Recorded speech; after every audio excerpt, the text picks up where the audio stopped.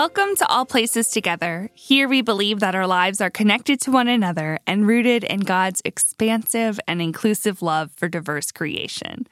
I'm Colleen Montgomery, pastor of All Places Together and your podcast host.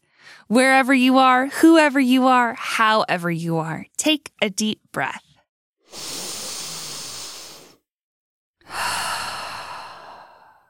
I've got a question for you. What's a queer question? Our exploration of questions continues today with another interview. Our guest this episode will share with us the power that questions have to help us get to know ourselves and to truly live into the amazingness that God has instilled in each of us. She affirms that we are each called, claimed, and beloved of God. And I hope that today's conversation helps you understand yourself on a deeper level. Today, I am so excited to welcome Dr. Crystal Hall to the All Places Together podcast. Dr. Crystal Hall uses she, her pronouns and is a certified life coach who coaches women as they create life-giving ministries. She has a PhD in biblical studies from Union Theological Seminary in New York, New York. Crystal especially focuses on the issues of women and femmes intersectionality, meaning that she brings an understanding of how sexism intersects with those other types of oppression like racism, ableism, homophobia, and transphobia. Crystal also taught Bible at the United Lutheran Seminary. She identifies as bi and is engaged to Jorge. They live together in Philadelphia, and in her free time, she enjoys hiking, art museums, and gathering with friends around a meal. Crystal is also my coach, and that makes this extra exciting. So welcome to All Places Together, Crystal. We're so glad you're here.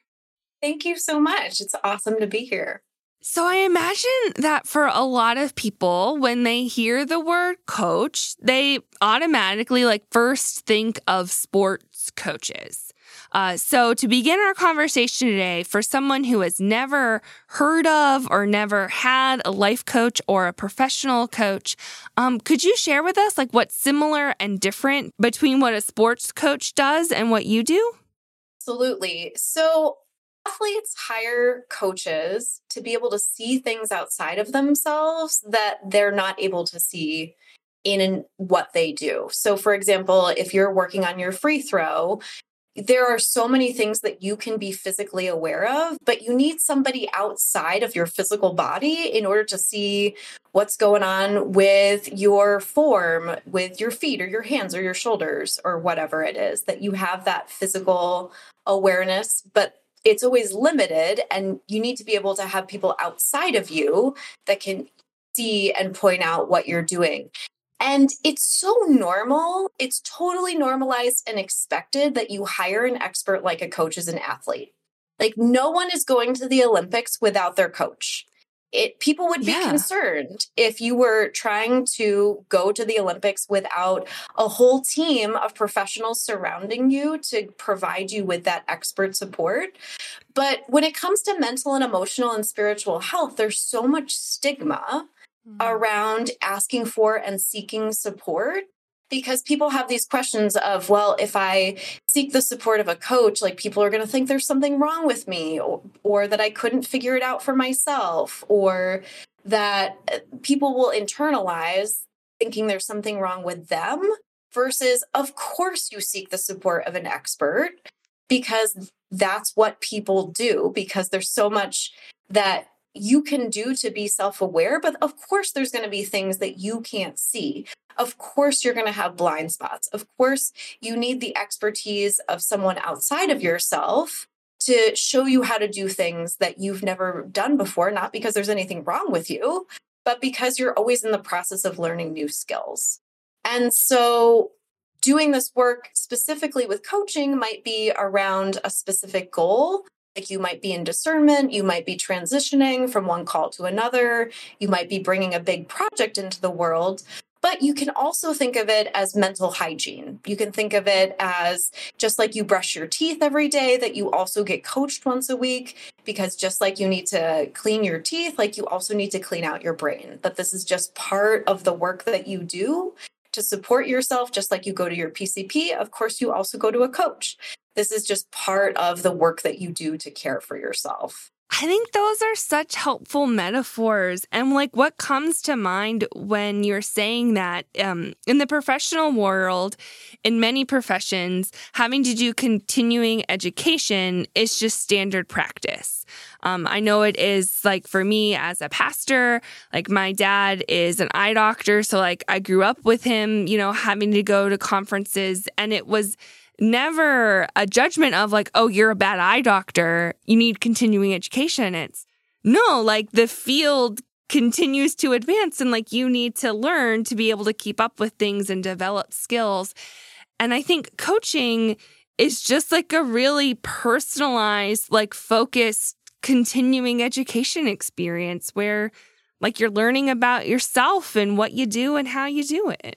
Yeah, exactly. I mean, so many of the women that I work with are using their continuing education dollars for coaching because they see it as exactly that, or they're using some combination of their own funds and professional education because it is exactly that there's so much that's always evolving, whether it's in your personal life or your professional life. And so, of course, you want that ongoing support of people outside of yourself to show you the things that you can't see yourself.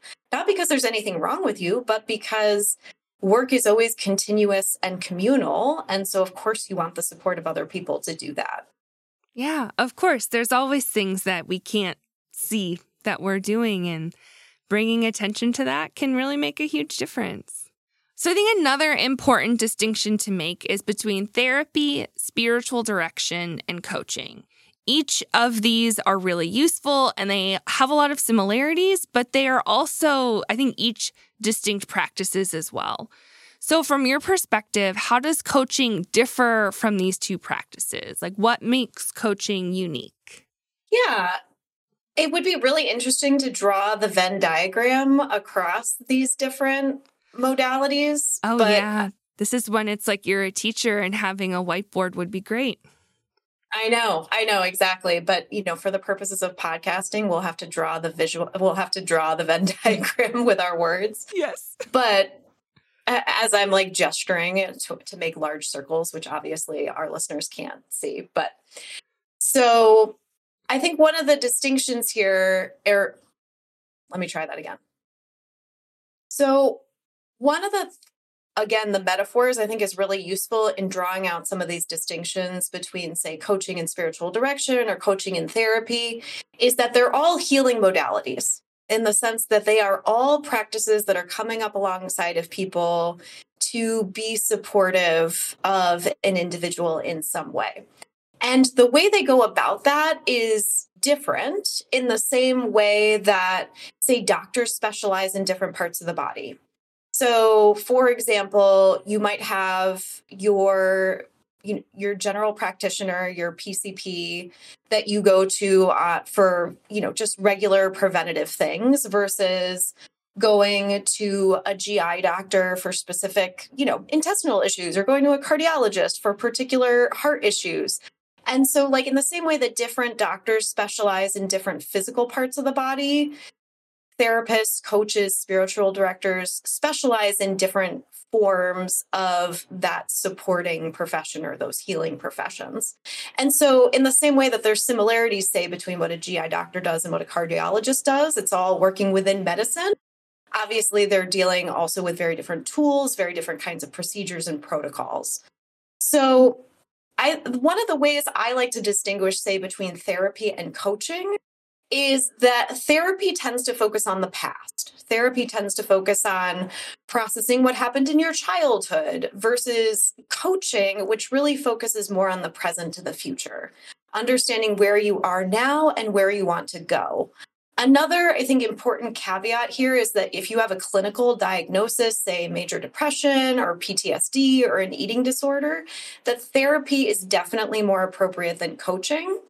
Coaching can be complementary to working in therapy if you have a major diagnosis, but if you are having any kind of trouble in your day-to-day functioning, if you're not stable, then therapy is definitely the way to go. Coaching is really when assuming that you are in a solid place, which isn't to say that you don't have big feelings, which isn't to say that you don't process things. But coaching is a different kind of modality in that you're not dealing with, say, what we would call big T trauma. You're not dealing with, for example, when we're talking about big T trauma, we're talking about the abuse in a physical or emotional sense. We're talking about a death that you're having difficulty processing. Those sorts of things are more appropriate for therapy if they're interfering with your daily functioning. Versus, say, spiritual direction, where, again, there's some overlaps, but spiritual direction focuses, I think, much more explicitly on particular practices, say, around prayer or centering prayer or spiritual practices, where coaching is using different kinds of tools. There's a lot of intersections between the kind of coaching I do and what's called cognitive behavioral therapy, which is really focusing on how your thoughts are creating your feelings, which are then driving your actions. And so the tools of spiritual direction are different than, say, the tools of coaching. But again, there's a lot of similarities in some ways in that you're focusing on getting yourself grounded, getting yourself centered, and open and curious to the way that the spirit is moving through your life. And so certainly some parallels, but also some significant differences as well. I think those are such helpful distinctions, especially if people are considering either seeking out therapy, spiritual direction, or coaching to try to understand, like, as you're going in, like, what that relationship is going to look like with the person who's your therapist, your coach, or your director. So in what you were sharing there too, you started to get into like what type of coaching you do. And so as one sort of last grounding and background question, I was wondering if you could share with us, what is your basic model of coaching? Like, what kind of basic assumptions do you work with so we can kind of understand your framework? Yeah. So I, as a coach, am working with the assumption that I am never going to know what's best for you because you are the expert in your own experience. So I'm not here to provide you with advice. I'm not here to tell you what to do, but I'm here as your coach to create a space in which you come to your own best answer. You come home to yourself. You step into your power and claim your authority, because that is what God is calling you to do in your life. And so I create the space to midwife that, but I'm also working under the assumption that you always know what that means for you, and that there's no way that I can know as your coach what's going to be best for you. And specifically as a life coach, I work specifically with women in ministry, so women who are pastors, deacons, lay administrators. But we don't just coach on ministry. So as a life coach, like, I coach on all aspects of people's lives. Nothing is off the table. I coach on people's relationships with their spouses or with their kiddos, or about body image or building a gym habit. Like, these are all things that I've coached on with women in ministry because I'm treating the whole person. I'm not just looking specifically at that argument that you had with your office administrator about why the bulletin was edited in a certain way, but we're also looking at how that is connected to similar kinds of patterns, say, in your relationship with your spouse or your relationship with a friend of yours, because the way that we do one thing is the way that we do everything. And so all of those mental habits and patterns manifest themselves in different parts of your life. And so there's awareness to be built about how those patterns show up everywhere. Because the way you do one thing is the way you do everything. I think one thing that I just love from your philosophy and perspective on this is that celebrating that your client is the expert in her own or their own life. I know I was having a conversation just last night with one of the sorority women. I'm a sorority advisor in my volunteer life, and having a conversation with one of the women, and she was sharing how she feels like she has like all of this imposter syndrome. And it's like, but like, no, like, you know this, you have learned this. And like, to a certain extent, we all feel this, but like, you are the expert who is here, you know, to guide the chapter on this particular, you know, facet of our shared life as sorority members. And so just that affirmation, I think that perhaps women in particular of all ages and stages of life, of like claiming that authority of like, I know myself, or I'm getting to know myself, and like I am the expert. And to have someone be able to like say that and celebrate that is so powerful. Absolutely. I mean, a related issue that is just sparking from some of what you're describing is the ways in which women are socialized around authority, because women and people, basically everybody who's not white cishet men, we're conditioned to see people in authority as white cishet wealthy men. Like that those are the people we see in pulpits. Those are the people we see in elected office. Those are the people we primarily see in popular media. I mean, that is what is defined in our socialization as authority, that these are the experts. These are the people that know what to do and are going to tell us what to do, and that we should follow them. And if we question them, then there's something wrong, not with them, but with us. Mm-hmm. And so much of the work in coaching, especially for women, is to notice those forms of socialization. I'm noticing that I don't think I'm an expert on my own life. I'm noticing that I'm having trouble claiming my authority, and normalizing that experience to say, of course you have imposter syndrome. You were socialized as a woman under patriarchy, of course. And so normalizing that experience, you didn't consent to the socialization, but it's something that you grew up in. And so then deciding, okay, once you notice it, is this something that I want to choose for myself? Or do I want to decide on purpose, this is how I want to show up to claim that authority or that expertise, knowing what I know now about the way I've been conditioned to think? Right? Yes. We all need that. Yes. So let's dig in then on how questions function in your practice of a coach. So you've already kind of started to get into this about the questions that you ask, or maybe the questions that your clients come with. So I wonder, how have you seen your clients make breakthroughs because of a powerful question? Yeah.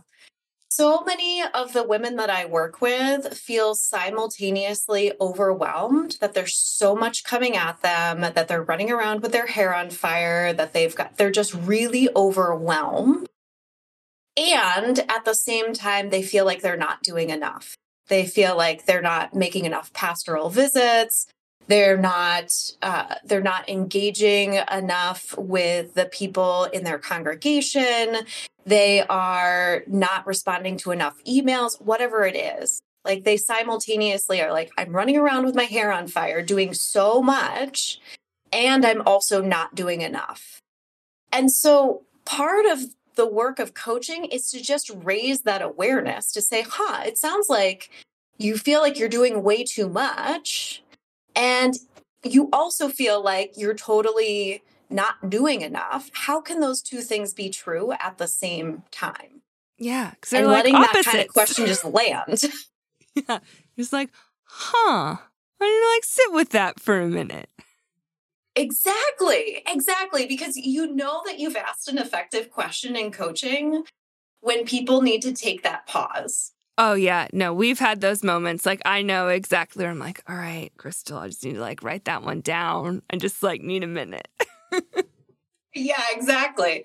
Because what's so fascinating about the human brain is that it can hold completely contradictory thoughts at the same time. Yes. So, and exploring, right, I think this and I also think this. Are these two things actually true for me? Do I want to believe both of these things? If so, why or why not? No, I think that's such a powerful thing. And even as you're sharing all of that, like I just know so many of my friends who are moms, and in particular moms who work, like I have shared like those very similar frustrations, whether it's about their parenting or balancing the parenting and work life. And so like I know your focus is with women in ministry, but I think it's just a broader theme in society as well right now. Oh, totally. The way that the women that I work with will say, well, I can't be a good mom and a good pastor. I think that really can replicate itself in so many different facets of life where women are saying, well, I can't be a good engineer and be a good wife, or I can't be an effective, I don't know, government representative to the state of Virginia and be a good mom, right? That just random examples here. Yeah. We'll just go with it. But there's always that question, I think, for women to say, well, can I be both? Can I both fulfill these relational roles and these professional roles? And the way that our society is not designed to support those things on so many structural levels, and simultaneously recognizing those structural issues, how do I want to choose to think about my own lived experience?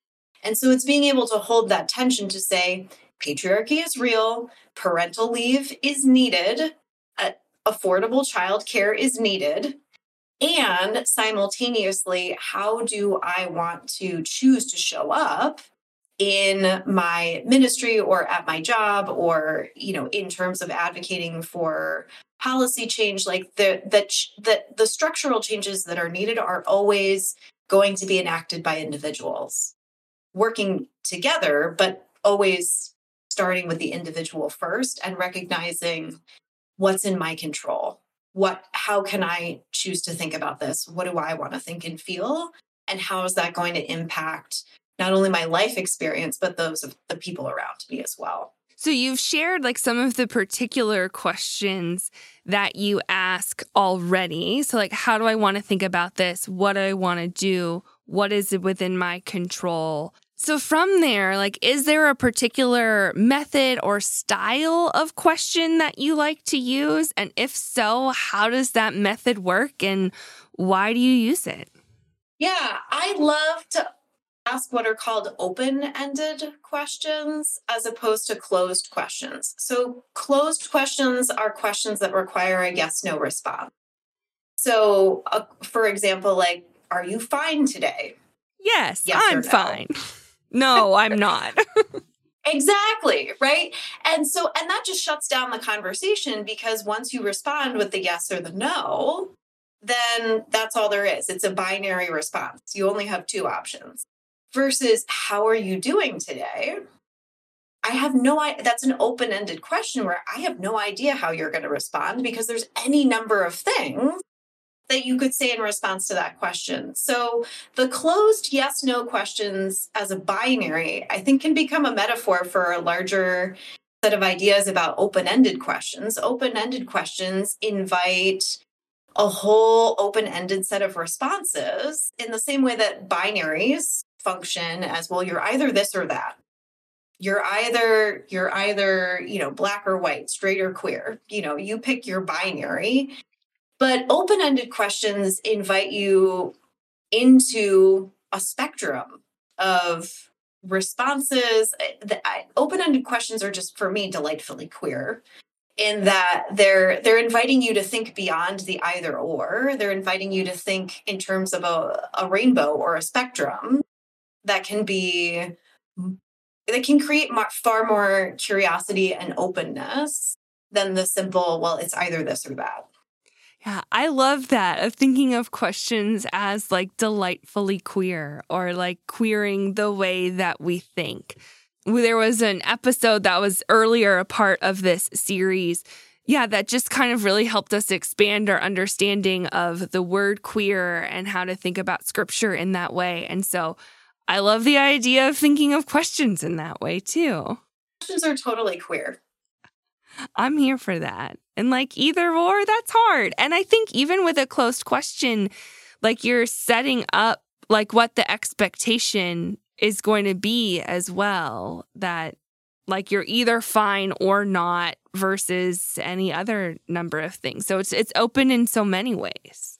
Yeah, the more open-ended questions can be, the more exploratory they can be. And so there's so much more opportunity to deepen into awareness, to be interrogating, is this what I want? Is this not what I want? Is this how I choose to show up in the world and why? And it's just so much more fun because you're able to hold your exploration with a kind of lightness versus the binary often gets into like a much heavier determinative kind of feeling. And the more open you can be, the more curious and light you can be, I don't want to say the less seriously you take yourself, because so much of the work that we do is super serious, but that there's a way to hold these questions so that things can crack open versus shut down. Yeah. And even as you're describing that, like I'm, like getting this kind of feeling of like that it can be like a little bit more like playful or imaginative. And Exactly. and the power that comes, I think, with playfulness and imaginativeness and like creativity, to be able to let your mind go in different ways or to imagine other possibilities in a way that when you are like weighted down or a little bit too grounded or like limited or structured, that your brain just doesn't get there. Yeah, totally. So out of all of the questions that you ask, and I know that you've got, a whole list of standard questions that you rotate through and that you have in your toolbox to ask people, what's your favorite question to ask? Oh, my favorite question is totally why. Oh, well then why is why your favorite? I like to take folks through an exercise of what I call why times 5. Ooh. So you ask yourself, ooh, yeah, it's super fun. So someone will say something like, oh gosh, this guy at church is totally driving me crazy. And then I'll ask the question, oh, why? Why is this person driving you crazy? I mean, thankfully, nobody has the power to drive you crazy because it's your thoughts about this person that are actually making you a little bit crazy. But that's a topic for another example. So you might ask the question, well, why? Why is this person driving you crazy? And then the person might say something like, well, I feel really uncomfortable when I don't know the answer. And then you might ask again, well, why do you feel really uncomfortable when you don't know the answer? And it might be something like, well, I need people in my church to think that I'm smart. Mm. And then it might be, well, why do you need people in your church to think that you're smart? Well, I don't know as a young woman if people are going to take me seriously. And then I might ask, well, they called you and you have the credentials to do what you're doing. So why do you think people don't take you seriously? And just like bringing in sort of like layer upon layer of why, because often like what's on the surface is a great starting place. And the more you ask why, like the more you get into the root of what we would call like a core thought. Like typically it comes down to either I don't believe that I'm enough or I don't believe that I know what I'm doing. Like it often like comes down to something like I don't feel secure in my personhood or in my enoughness. Yeah. And like as you were working through that that why chain there, I just like feel in my heart like with each of those like hypothetical responses, like, oh. Yeah. Yeah, like oh, I feel that, like I've been there, like I've had that worry. I've like felt that too. And just as you get down deeper, then it's like then you can really have a more like serious conversation about what's going on. Right, because so I often find with the women in ministry that I work with that there's so much fear around proving that you are credentialed, or that you are smart enough, or that you are good enough to do the work that you've already been called to do. Yeah. And so often, like, I'm asking why do you feel like you need to prove the thing that you've already been called to do? Like, how would your ministry be different if you rest in the assurance that God has already placed this call on your heart, that you have already been called and claimed and are beloved? And when you step into that assurance, how can your ministry be different? Yeah. And even just like simply thinking about like the amount of time that our brains spend wondering about that, or fearing that, or like leaning into that insecurity, like how you could use that time differently, like that time and Totally. space in your brain. Yeah. Yeah. I mean, as a professor, I felt like I was always obligated to say there are no terrible questions, as a way of encouraging class participation. But as a coach, I will be definitive in saying that there are terrible questions for sure. So, like, a question like, why can't I figure this out, is a dead end question. Yeah. Like, there are legit terrible questions. Okay. This is like an unexpected turn in the conversation, but I feel like we've got to go there now, like in this series about questions. So like, tell us, why do you think this is a terrible question of why can't I figure this out? Yeah, it's a question that assumes that something is wrong. It's a question that assumes that like you are broken or you've messed this up. And the only kinds of responses to a question like, why can't I figure this out, are questions about you as a person. Like, I'm not good enough. I don't have the resources. I'm not enough.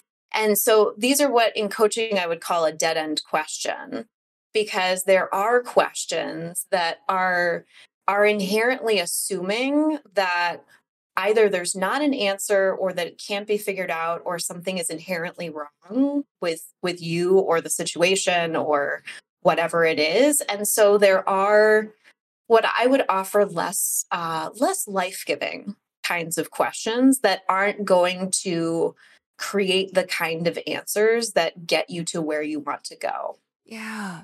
Well, and even in that, there's such compassion and I think love for the person that you're trying to coach, to be like, no, like you've got this in you. Like there is a way.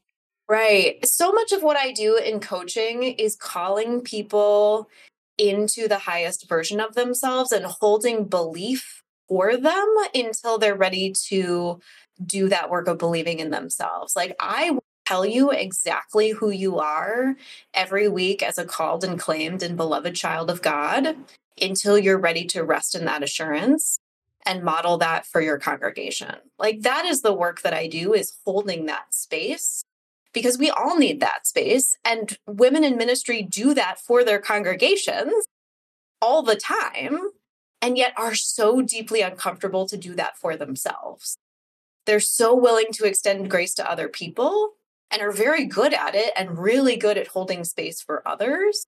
But when it comes to receiving that, it can be deeply, deeply uncomfortable. And so I'm doing that work for them that they are often doing for their congregations. Yeah. And as you share that, like just the parallels that ripple out, for women, for parents. I know, like there was this one time when I was working with a therapist, and she said something to me that I had literally said to a parishioner like 2 days before. And I said that and I was like, gosh, like I just told someone this the other day, but like here you are telling it to me and it's making this whole difference for me. And I was like, do you ever have that, like, as a therapist, that, like, you say something to someone and then, like, but you also need to, like, hear it for yourself? And with this particular therapist, it was maybe, like, the one time that she kind of, like, broke the fourth wall, so to speak. And she, like, went into her own inner reflection space, inner reflection. She was just like, yeah, I know. Sometimes it's that way. And then we got like right along with it. But that idea of like sometimes you just need someone else to say it to you so you can like hear it and claim it and believe it.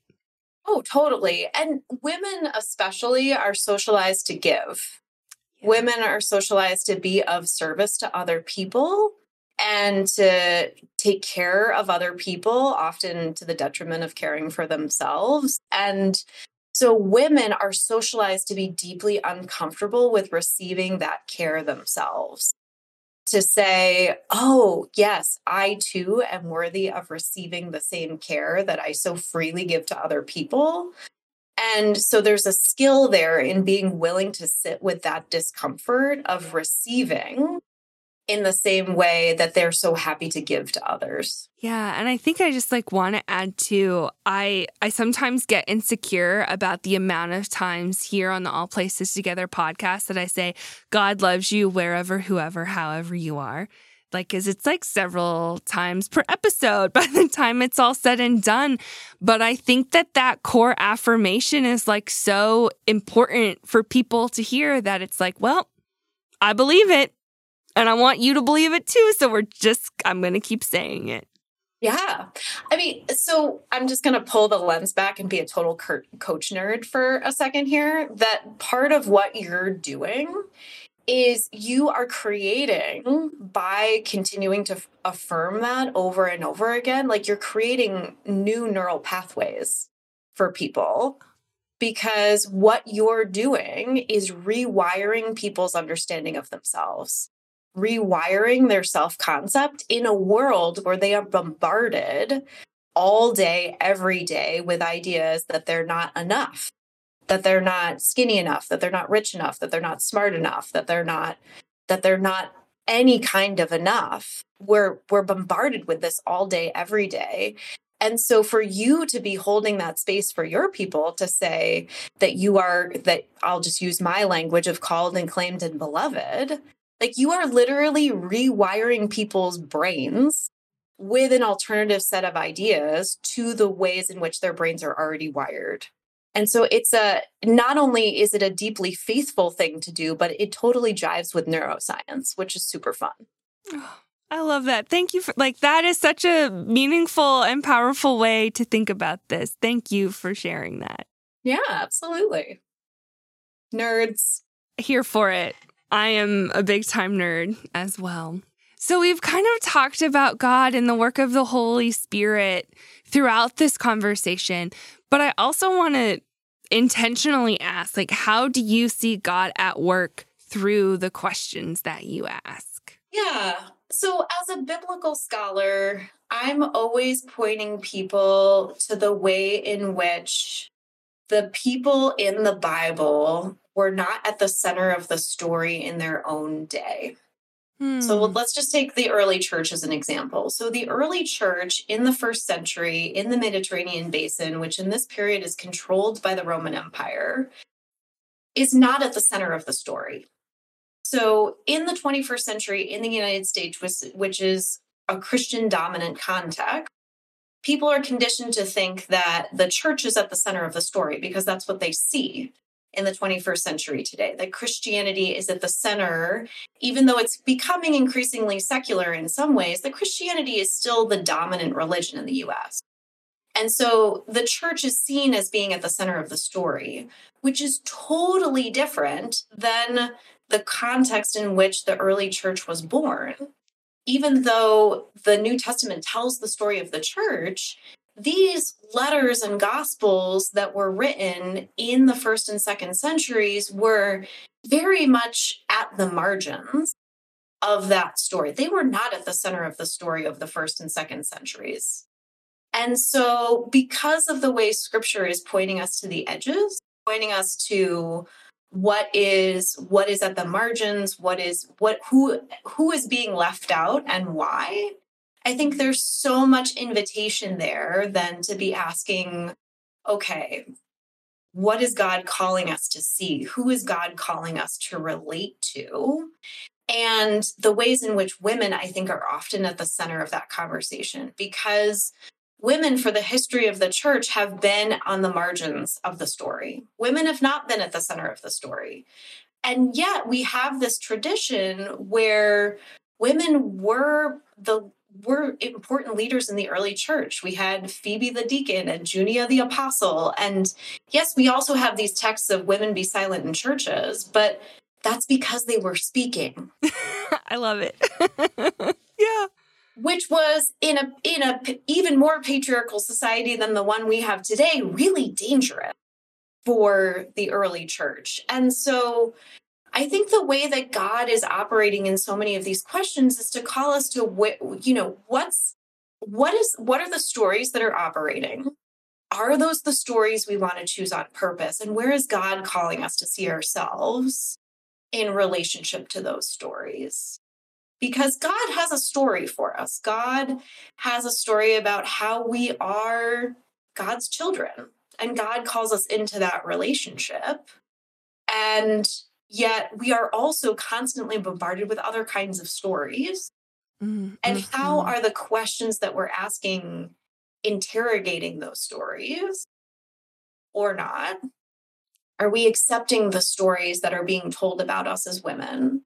Or can we, through the questions that we ask, be invited into a different way of seeing ourselves, into a different way of understanding who we are as made in the image of God, as women just as much as men? Obviously, that's an image that's still operating within the binary, which is less than useful, right? But even just this question of how are women made in the image of God, like that, even in and of itself, is an unsettling question. Yeah, because we live in a world in which we're told that it's only men that are created in that image. Never mind to say people who are non-binary or people that are operating outside of those traditional gender norms. And yeah, so the kinds of questions that we ask about who God is and who God calls us to be, I think really do matter. Yeah, I agree wholeheartedly in all of that. God creates each of us so uniquely and as a particular intersection and reflection of God's love and light and all of those things, and like how we can embody that and live into that in the world.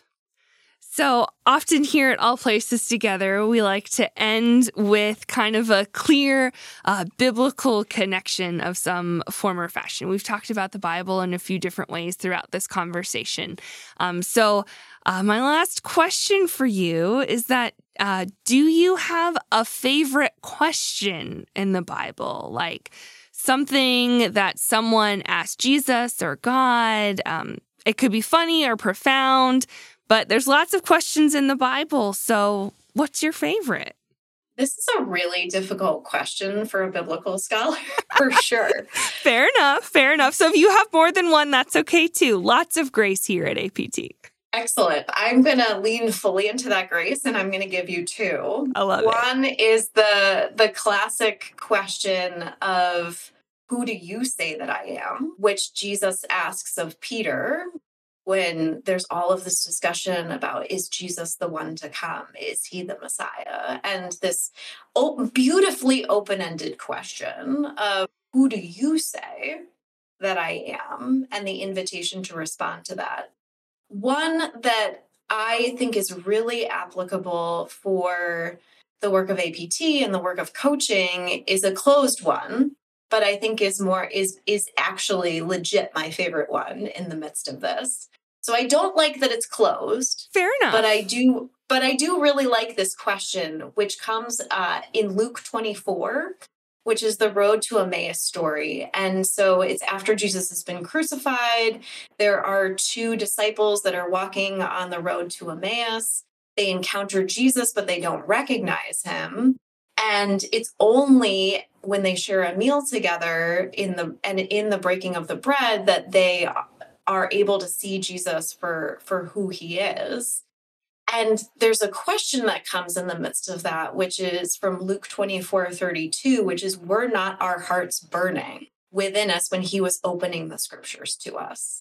And so that invites a yes-no response, but the way that the question is inviting someone to notice, where is my heart burning?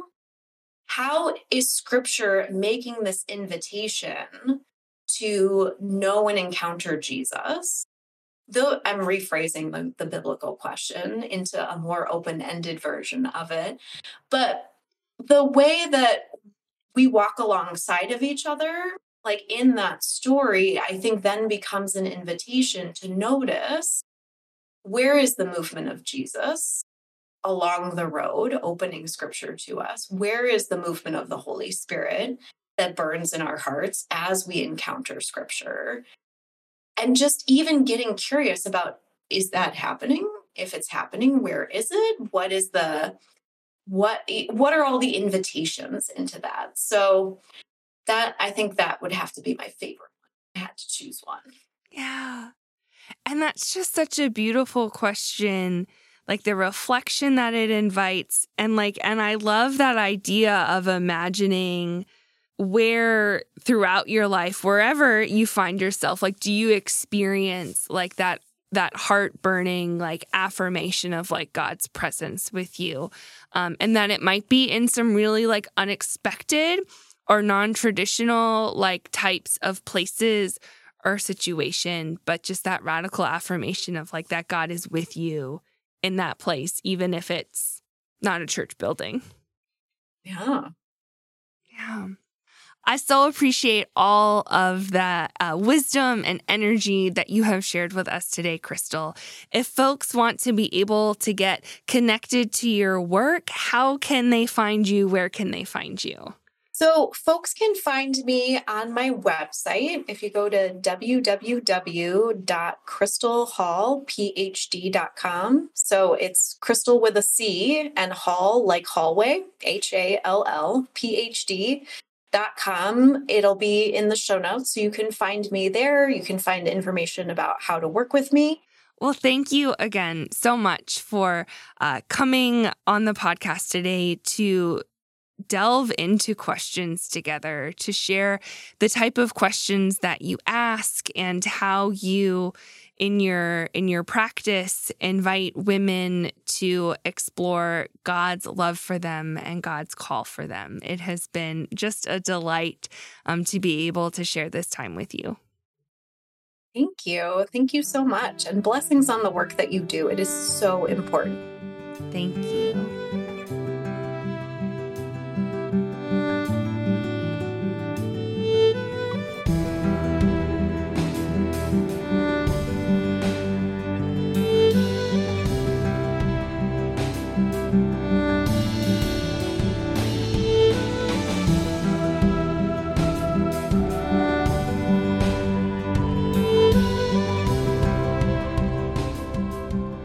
A prayer for coming home to myself.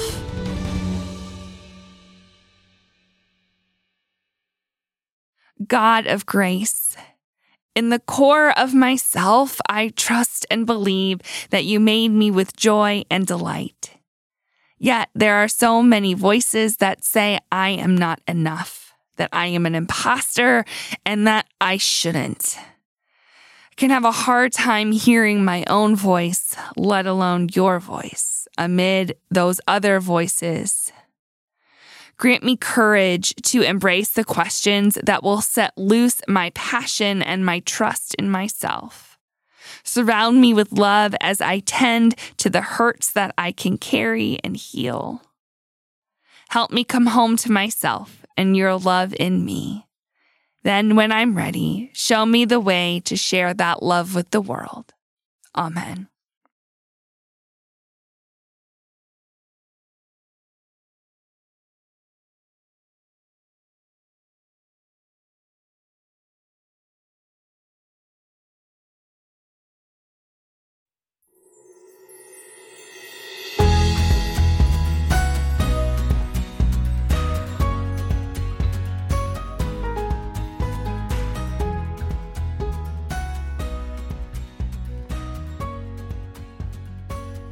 Thank you for joining us at All Places Together. We hope you experienced God's love for you and the world in today's episode. Since we've recorded with Crystal, she has a new freebie on her website that she wants y'all to know about. It's called 10 Tips for Preaching When the Bible Says ... I know that her insights as a Bible scholar and a coach will be sure to help anyone who is preaching or wanting to understand the Bible more deeply. I'll link the way you can get there in the show notes. Easter is now less than a month away, and I'm excited to welcome you all to Zoom worship with All Places Together for Easter on Monday, April 10th at 8 p.m. Eastern Standard Time. You may be a little bit curious about why we're gathering on a Monday night for Easter worship rather than on the traditional Sunday morning time slot. Many of the APT community have regular Sunday morning commitments, whether that's work, kids, or caretaking for their parents. Plus, I know that for many millennials, Easter may mean traveling to be with family and doing family, faith, and traditional things. So APT chooses to intentionally gather on Monday night so that more of us can be together. Anyone is welcome to join. There's a sign-up sheet available on social media so that you can click that link and get to the sign-up sheet so you can get the Zoom link. If you're not sure about communion, if you've never taken it before, it's okay. You're welcome to come and be with us for a time of prayer and reflection. And feel free to let me know if you have any questions about the worship service. Thank you to our mission partners, the Virginia Synod and the ELCA. Being church together is so important. I also want to say thank you to all of those who give to empower the ongoing work of All Places Together. If you'd like to financially support APT, you can go to our website, allplacestogether.org. Scroll to the bottom where it says Give Now. Click that button and you'll be redirected to our giving platform. Even small one-time gifts of $5 or $10 or monthly gifts of the same amount add up to make a big difference. And if you'd like to be able to give a gift in a different way, whether a direct deposit from your bank or even a gift of stock, let me know and I can help you figure out how to make that generous gift possible. We know that it can be hard to give financially, and we celebrate all of the ways that you share the stories of All Places Together with the people in your life and engage with the APT community throughout the week.